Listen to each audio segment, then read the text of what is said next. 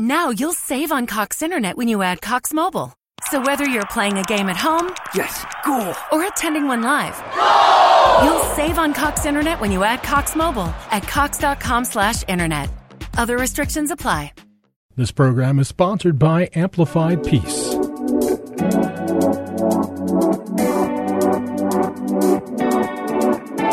Hi, everyone, and welcome to Amplified Peace. We are all about exploring how we can listen, learn, and live differently in this crazy world. Together, we want to discover the impact of empathy, the strength of unity, the power of love, and the beauty of humanity. I'm your host, Lisa Jernigan, and joining me today is my friend, Jessica. Why did I want to say Jenica? Jenica, can I combine it? Jessica Nicely with Winged Hope, which is a family advocacy foundation. Now, I want to tell you just a little bit about Winged Hope, and Jessica, I'm going to let her explain more, but Winged Hope works to prevent family violence and provides hope and healing to those affected by family violence. They serve the community in 3 ways: with direct victim services, by renovating and starting new facility advocacy centers, and by providing training around the state. There is so much good I could say about you, Jessica, and so much good I can say about Winged Hope. Just that I've learned and I'm continually learning, and you are the real deal. You're a practitioner. You're in the weeds. Your heart is bigger than I don't even know what to say. And I'm just excited to have you and have our listeners meet you and be introduced to your work, maybe for the first time or maybe to learn a little bit more. So welcome to Amplify Peace. Thank you so much. Thank you for having me, Lisa. I'm so excited to be on here. And, I love what you do. And I feel like there are more of us out there doing this work than we know. And I love when we get to meet each other and learn about each other and collaborate together to do good in this world. It really is about collaboration and each one of us saying, here's what I bring to the table. Here's what you bring to the table. We truly are better together in this space and we need each other.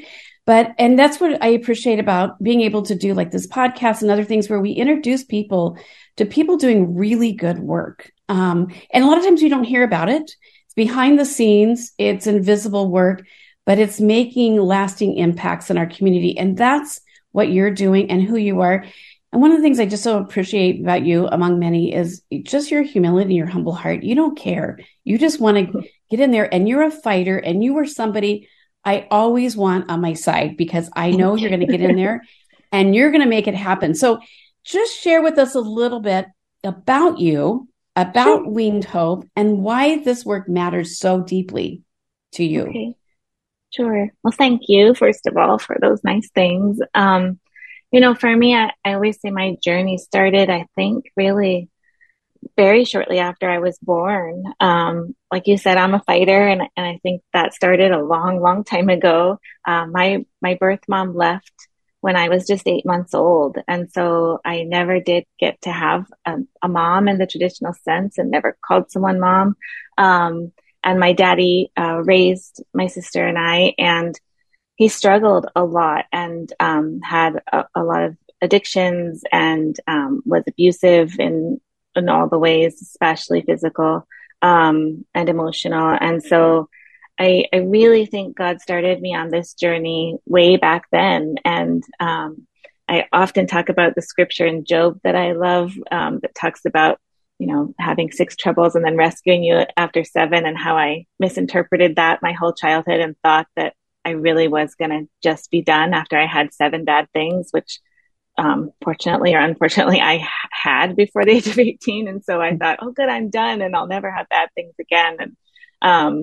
And I think that really is the beginning of my journey, because having to fight all the time, literally and figuratively, and having to rely on God all the time, was really great practice for me. I feel like a lot of times I read about people who struggle with their faith or struggle to hear God or connect with God. And for me, fortunately, that's not ever been an issue, because he's been all I had sometimes. And so that's how it started. And I really, truly feel like God had me experience all the trauma that I did so that I could be his light for others today. And it's really why I feel called to do what I do, and why it matters so much to me, because I remember that feeling. And I often say, I was one of many children who wished our childhoods away, because you just are literally counting the days till you turn 18 and can leave that house and start your own life. And that's not a way for any child to live. And I really just want to be that beacon of hope for children and for people that are just living in trauma. And I think that's something I learned, even though I have had so many experiences that so many have, and I think that's how I can relate to so many people. What I've learned over time in doing this work is trauma is trauma, and sadness is sadness, and grief is grief. And we don't have to have walked the exact same path to be able to help each other heal and to be able to give each other love and hope. We if you know pain, it feels pretty similar no matter what the start of that pain is. And so I just feel like God's really allowed me to experience so much so that I can be able to give so much. And I'm fortunate to be able to see that as a blessing. And again, God created me in such a way that I do focus on the good. And so I can see that all that hard stuff was really for good and for his good. And that's the short version. I know it's a short version because I know your story. And every time I'm with you and we have a conversation, I hear a little bit more about your story. And I'm always amazed that your story from childhood and even in adulthood hasn't made you bitter, because you would have every right to say, I'm a victim and this is not right and it shouldn't happen. But instead, you have said, no, I'm going to be a victor and I'm going to help others in that. You said something just a few minutes ago about, trauma is trauma and pain is pain, and it doesn't matter what it is. And I think a lot of times we compare. I know I hear a lot of people going, well, I didn't experience that, so it's not my pain is not as bad as yours because I didn't experience X, Y, and Z. And yet you said trauma is trauma and pain is pain. And we tend to rate like how we should feel based on our circumstances, or it's not as bad as somebody, or it's worse than somebody else. Can you just kind of address that? Like, how do we, so you are able to truly love and minister people that may not have the same life experience because you identify in the places of pain and trauma. Right. So talk about that a little bit. Yeah. And actually, it's funny. I was just having this conversation with someone yesterday. I feel like sometimes the people who have, like you said, if you're comparing pain and comparing trauma, just that's in quotes, one hard thing in their life, but they had a wonderful life and they were, loved every minute and cared for and nurtured. And then one really hard traumatic thing happens to them. Sometimes it's harder for them than it is for someone like me who had trauma after trauma after trauma before my first birthday even. And I think that when we've had a lifetime of trauma like that, we've also learned skills, and we've also learned how to cope with things in a way that those who didn't have trauma after trauma don't have. So I see what you're saying, and I get that it's easy on paper to be like, well, my life was so much harder than hers. Why is she struggling so much? But really, she may not have had any tools to know how to deal with something hard that happened. Whereas I learned really early what worked for me, what didn't work for me, and learned how to walk through trauma really young. And I got a lot of practice. I got to do it over and over and over again. And so, yeah, it's wrong to compare because it just doesn't work like that.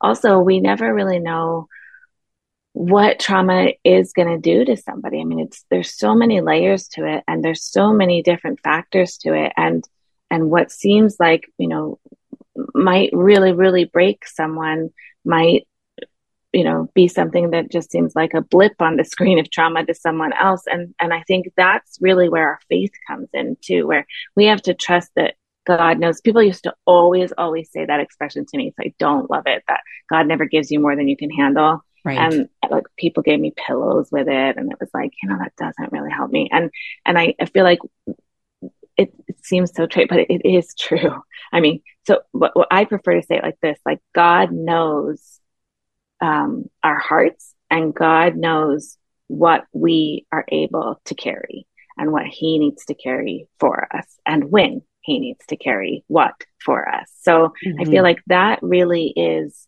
what happens with trauma and why we can't compare, because only God really knows our stories, and only God really knows our hearts and what we are capable of tolerating and how much we can carry. And so I think that, yeah, it's really easy to do that and to feel like, you know, why is she falling apart when this person has all this and they seem like everything's great in the world? And it's just really perspective. And that is something too important that I think we definitely have come a long way since I was little and had so much trauma, like in being able to talk about things and address things. But sometimes I think we dwell on things too much. And I always like to say, I like to deal with things without dwelling on it. So like, I can deal with something and I'm not shoving it away. I'm not putting it in a closet. I'm dealing with it, but I'm not dwelling on it. So it's not overtaking every single minute of every single day. I can deal with it and, you know, put it over here in this pocket and then, you know, try to get other things accomplished and then come back, pull it back out of its pocket, deal with it again, but not make it the center of everything. And I think it's really, really easy. And I get that when trauma happens to want to do that and to feel like that's all you can do. And sometimes it just takes time to work through it and get to a place where you can get into that mindset of deal, not dwell. Because sometimes trauma is so hard that you are paralyzed for a little bit. And that's a real thing. It's scientific, right? You're just paralyzed.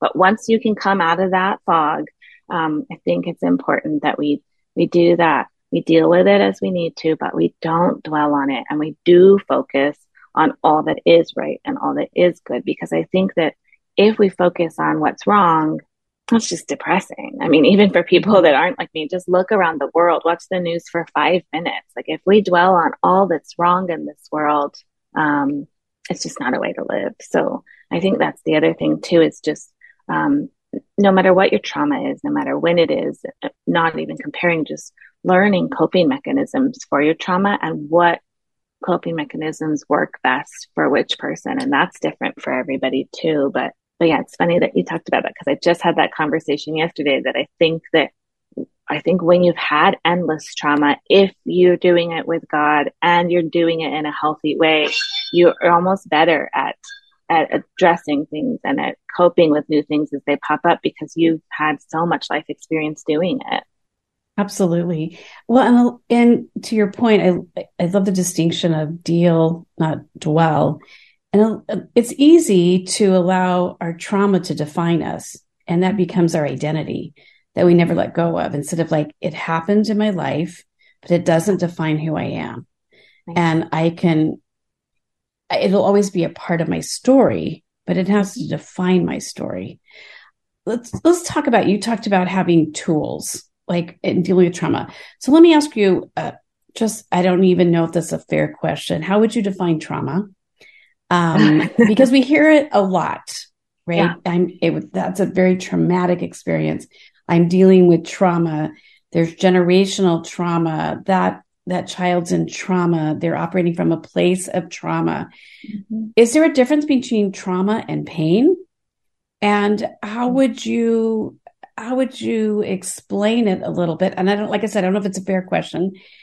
And then to piggyback on that, what should we know about it in tools? Like if we're wanting to talk to somebody, like I think a lot of times we end up not talking at all to somebody because we don't want to say the wrong thing, or we don't know how much it's going to trigger something. So we don't even know what's appropriate in talking with somebody that's coming from that place of trauma. That was a lot. I just gave but I think I got it. So going back to the very beginning, I think trauma causes pain. So I think trauma is not the same as pain, but I think trauma causes pain. And yeah, that term trauma, I'm not going to give the scientific definition, but in my world, trauma And in the world, of Winged Hope and those that we help and serve, trauma is really any like really hard thing that kind of freezes you for a second. So I always say we jump in the hurricane of these moments. So trauma is any kind of hurricane that comes into your life and causes pain. And then, okay, now I lost track of the second half of the question. Tools, even for the person dealing with it, but also for a person trying to minister and love on somebody in trauma. Yes. And you were saying how it seems easier to say nothing. That was a great point, because that I always say, and people think I'm joking, but I'm really not. When my daddy killed himself, I actually got more sympathy cards. And actually one of my doggies just died, but I always say, like, when one of my pet dies, I get more sympathy cards for when my pet dies than I ever did when my daddy died, because people didn't know how to respond. And like you said, it seems easier to say nothing. I feel like I'm always having that conversation with people who don't have lots of trauma, because they think, well, I don't want to upset them, so I just won't say anything. And that is wrong. So I feel like anything that you say to someone who's hurting can help them, because it helps them to know that you care. I think people say the wrong thing a lot because they don't know what to say. But I think instead of focusing on that, people that are hurting will instead remember that you tried. They'll remember that, she may have not done it perfectly, but she tried. Like I again, thinking back to when my daddy died, I remember somebody that I worked with came and said something to me, and she was a really young girl, so she just didn't know. But I remember she said something that wasn't terribly sensitive, but I honest to God don't remember what that was. I just remember thinking like, oh, she just doesn't know. And then I remember thinking, but you know what I do remember? She actually came to my door. She hugged me. She said, I'm sorry. And that's what I remember. So that's what I wish people would think about and focus on is, when someone's had trauma and they've had the pain, the best way to walk with them is just be there. And don't feel like you have to say anything, and then you don't have to worry about saying the wrong thing. Like, just being there physically, your presence matters. I think a lot of times people will say, like, let me know if I can do anything. Don't do that. Just do it. Just go. Just go and be and show up at their doorstep and just say, I'm here. What can we do? Let's clean your kitchen. Let's, let's go let me go to the grocery store for you. What do you need? Like, trauma tends to kind of paralyze people at first when that hurricane first comes. And so I think that's when they really need you to kind of do more than say. So show up and do what they need while they're frozen until they figure out next steps. Does that answer that? Oh, yeah. I think the word frozen is very adequate, because when you're in trauma, you don't know what you need. You don't even know what day it is. You don't know what's going on. And so somebody to say, what do you need? Which is a tendency with all of us. I know I've done that in the past, and I've had to learn, like, they don't know, because like you said, they're frozen. But just showing up, and there are traditions. I don't know if it's a Jewish tradition or whatever. When somebody has lost a loved one, that people will just show up outside the house and just sit outside for days of mourning. That. And it's just, to your point, it's presence. Just that I showed up, that I cared, that this person is not alone. Yeah. And that's a lot of life, is when things happen to us in life, and a lot of things do unexpectedly, you just don't want to be alone. You want to know that somebody cares, somebody just showed up and just sat there, or left something on your doorstep, or just sees you and recognizes the pain you're in. And I think that's a gift we can really give each other. In the last few minutes we have, I know you work a lot with domestic violence, and you see a lot of that. In our church, and even with the Amplified Peace, we read through a community needs assessment that Dignity Health had created and published, which was really helpful, because we were asking ourselves, what are the real needs in our community? What are the real pain points? What's really creating trauma in our community, so that even we as a church, we as a peacemaking organization, can really attend to real needs and not needs we think are happening. And so surprised to learn that in our community, which you would never, it looks great on the outside, that domestic violence, substance abuse, we're at the top, mental health.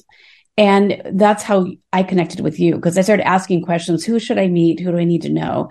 And they're like, Jessica. And you shared your story. Amplified Peace we created an experience for people to hear voices in their community. And yours was one of them that just wrecked people in all the right ways. Because I think sometimes we need to be wrecked in those ways to create awareness and education. How do we, even as individuals, but as a community, become more aware? How do we support? How do we see? How do we recognize? Because a lot of these things, like even with domestic violence, happens in silence and in secret. How do we even start identifying if somebody is in trauma or there's something not quite right? And then what is the appropriate response? So with domestic violence, it is important that everyone's being safe, because when an abuser gets wind that their victim is even thinking about leaving, is when the lethality, so the risk of death, really increases. So everything that we're about to say, I do want everyone to be really careful when you jump in. But the way we can know something is happening with domestic violence, child abuse, with anything, is trusting our instincts and trusting when you feel like something's wrong, it usually is. It doesn't mean necessarily that it's what you think it is, but if you think something's wrong, something's wrong. So that's number one, trusting our instincts and knowing when something's going on. The other thing that I think is important for people to know, because I hear that comment a lot of like, it's not my business. What do I care if something's happening to my neighbor? Like, that's in their home, that's their family's business. I don't need to get involved. And so a statistic I really think is important that I like to share is that witnessing domestic violence, witnessing it, not experiencing it yourself, but witnessing it. So like a child who sees his dad hit his mom is the single greatest predictor of juvenile delinquency and adult criminality. So for the people that say it's not my business, it's not my place, like that's the number one indicator that if someone doesn't get healing, they're going to lead a life of violence and crime in your community. So it is everyone's business. That being said, carefully offering help is the number one way. And then reaching out to an organization like Winged Hope, like a New Leaf. There's a lot of organizations that help domestic violence victims. Reaching out to an organization that does this is what I would suggest, because and I see so many well-meaning people, and I love the hearts of these people when they take someone in and let this lady live in their house. But then what's happening is now their lives are in danger too.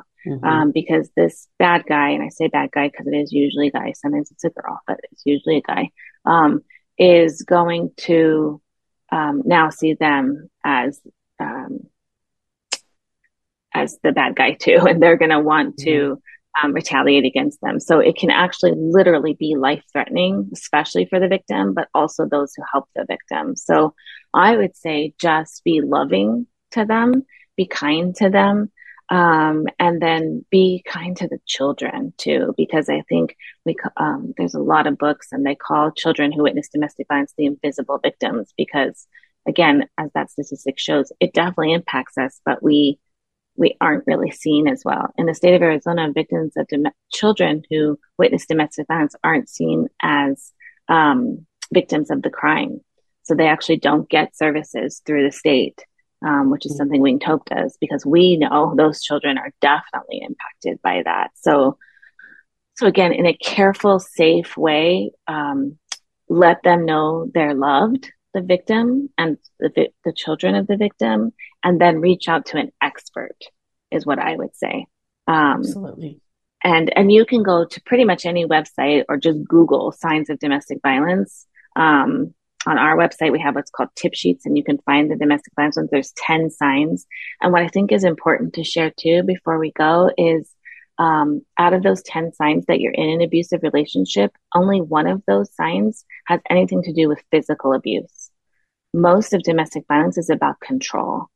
And so it's things like isolate you, control your finances, things like that. So it's other things that have nothing to do with the physical piece. The physical aspect is one small piece of it. And I think that's a misconception the public has. Oh, this has been such a great conversation on many, many levels. I want to have you back. But this conversation is important because part of our work with Amplified Peace, peacemaking, is we have to have peace with ourselves, peace with others, and peace with God.